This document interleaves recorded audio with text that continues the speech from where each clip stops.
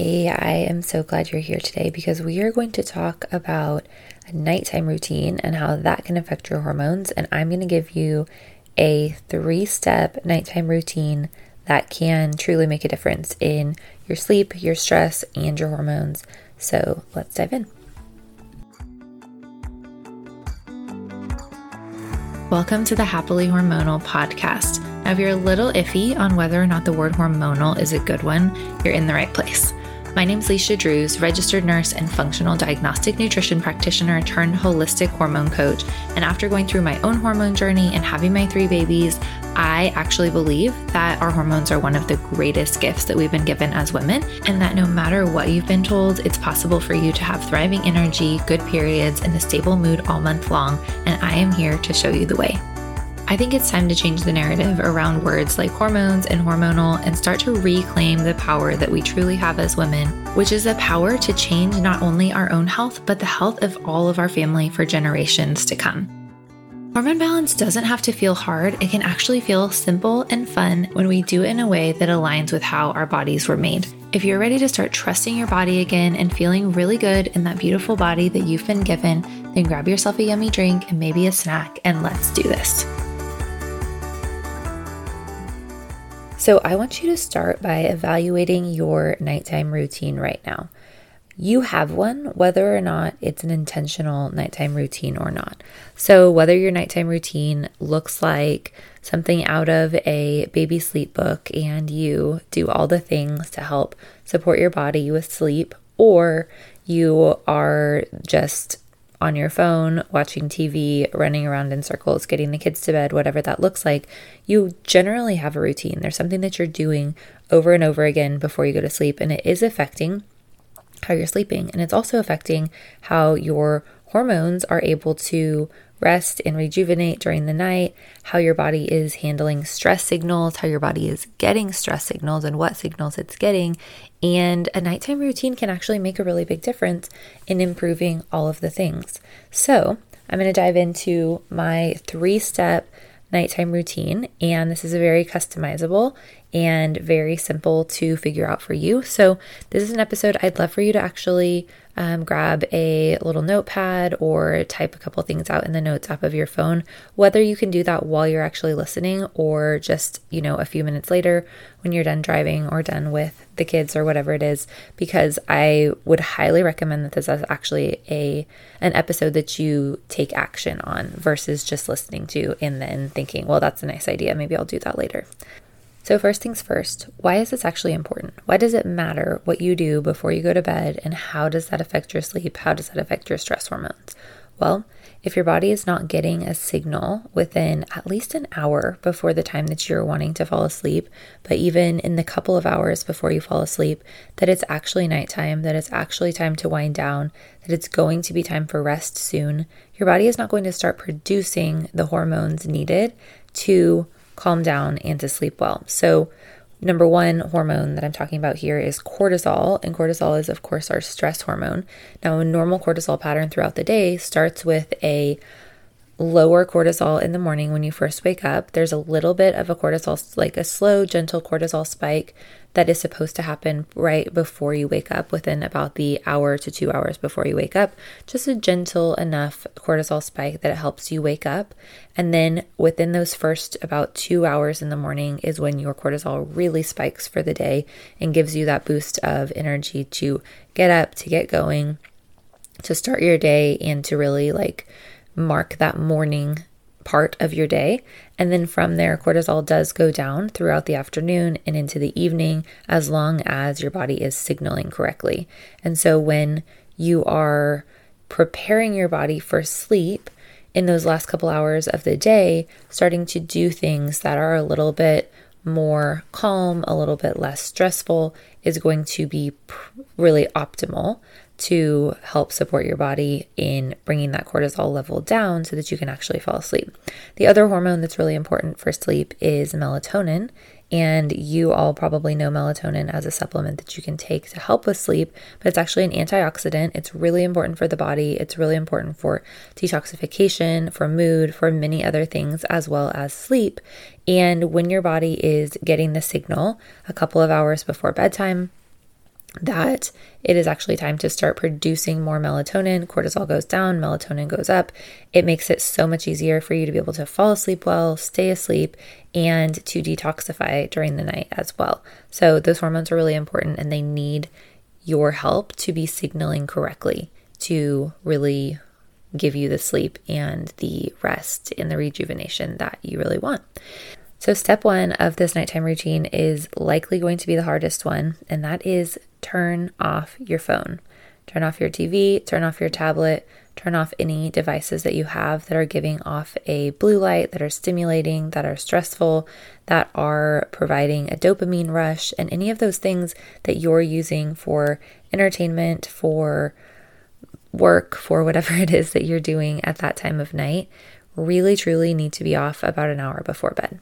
Now, I know that this is the way that so many people wind down, and these habits can be changed. This is something that I have to work on a regular basis, by the way, so this is not something that I'm perfect at by any means.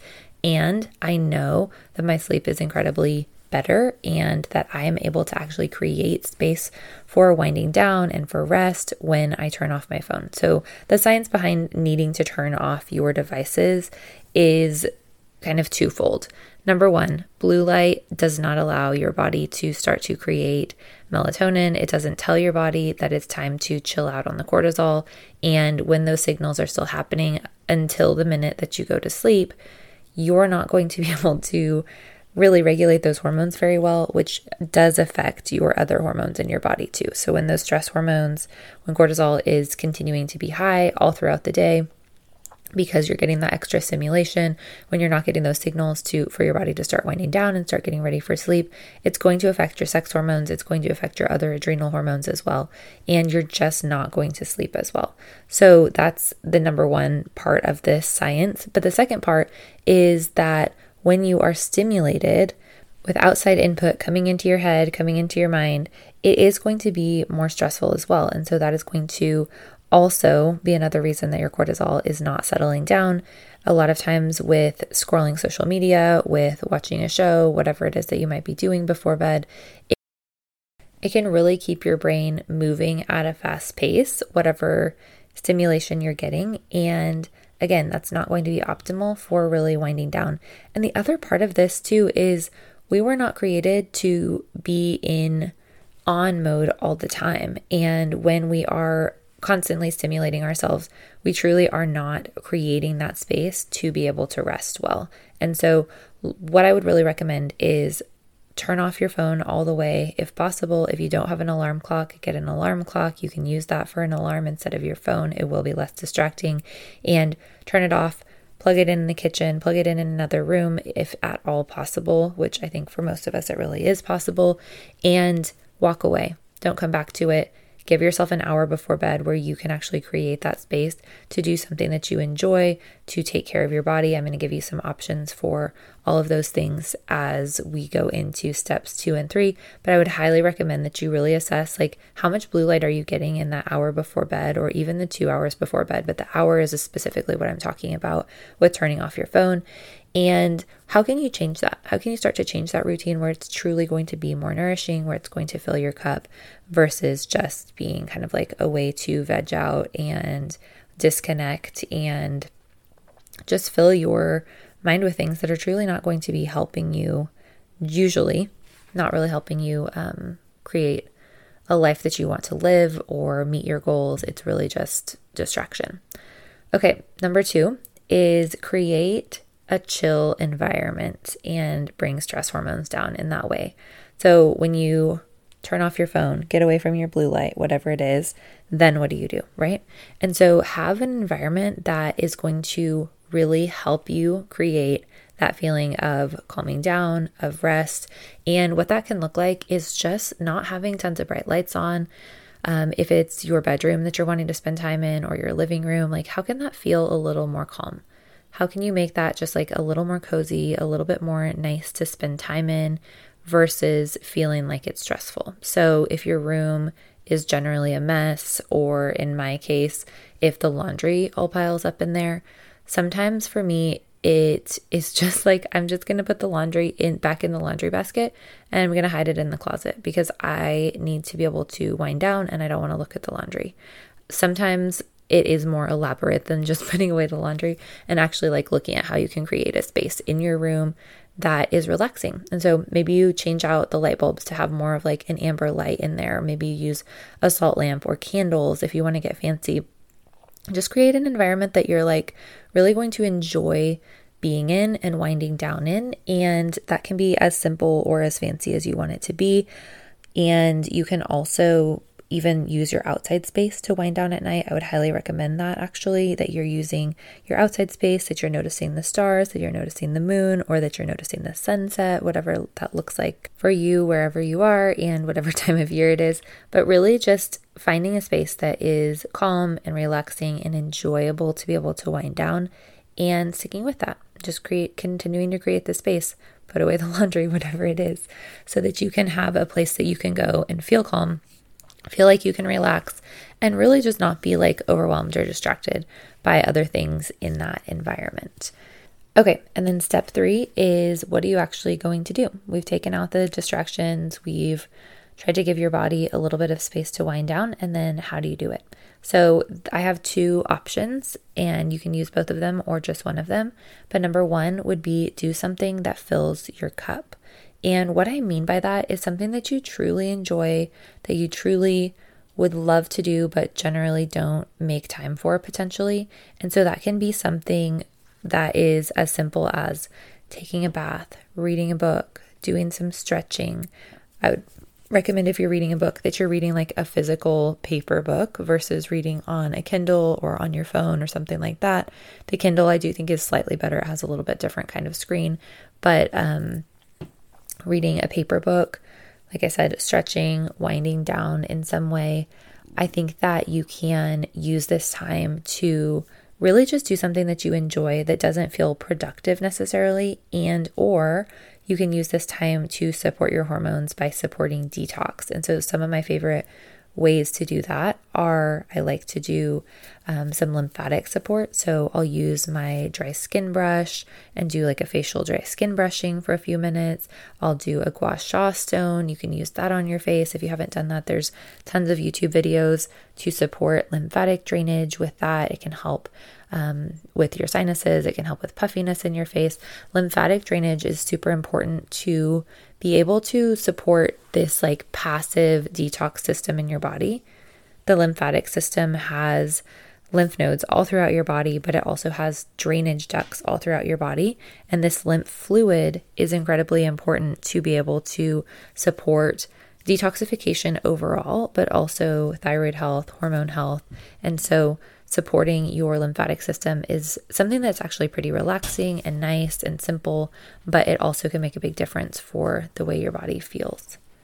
Another way that you can fill your cup / support your body would be to do a wind down skincare routine. I like to use my skincare from Primally Pure and really enjoy taking a little bit more time for a skincare routine some evenings, and just taking that time to breathe and relax and just like think about my day versus, again, be stimulated. Just things that are low stimulation can be so nice and so relaxing.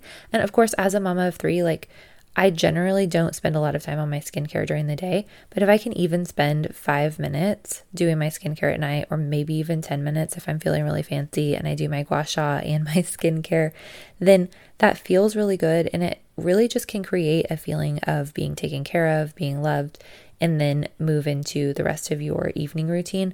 And like I said, I'm talking 5 to 10 minutes. I'm not talking anything like super crazy. Some other things that can help support detoxification as well is even stretching, although we think of it more as like relaxing, kind of like exercise, breathing, those type of things. All of those support detox. When your hips are more open, you're going to have better blood flow to your pelvis. You're going to have less inflammation. When your shoulders are more open, when they're stretched out, you're going to have better posture. All of these things are going to help with detoxification as well.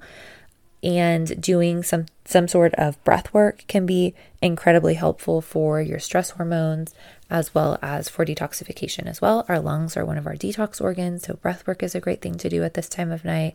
And then for more specific detox support, we have an infrared sauna at our house. I know a lot of people are starting to get like those portable saunas or like sauna sleeping bags. This would be a great time to do that before bed and then just take a quick shower and then be able to go to bed. Or even easier, you can do a castor oil pack before bed and even while you're sleeping. Those are really supportive for liver detox and for painful periods. I really like castor oil packs. Or you can even do something like a prana mat, like an acupressure mat, something like that, or ask your husband for a massage. Just do something that is going to not only support your body, but also fill your cup. And I know I gave lots of options because everyone has different resources, everyone has different things that they enjoy, but start thinking through some of these things. And I would love for you to figure out, not only where can you remove some of the stimulation, but then what can you put in to actually fill your cup? And I know I started this episode talking about an entire hour of being able to wind down. And what I really see that generally look like is try to have an hour that's a little more low stimulation, but probably at least half of that time is going to end up being, kind of like finishing up from your day, planning for tomorrow, those type of things. And that's totally fine. And keeping that, as low blue light, as low stress as possible. And then spend 20 to 30 minutes before actually going to bed doing these activities to fill your cup. And think about wherever you are, if it feels like that's going to be too much, if it feels like that's not going to be possible for you right now, start with 10 minutes. Start somewhere. It's not going to be perfect, but it will truly make a difference. And so what I would expect to see is that not only are you going to really love your nighttime routine and look forward to it, but also that you can start to sleep a little bit better, a little bit deeper, and feel more rested in the morning. And if you are actually having trouble sleeping, if you're having trouble falling asleep, this nighttime routine can be super helpful. If you're having trouble staying asleep, something that I just want to mention is that oftentimes if you're waking between 1 and 3 in the morning, it can be because of a liver and or blood sugar issue.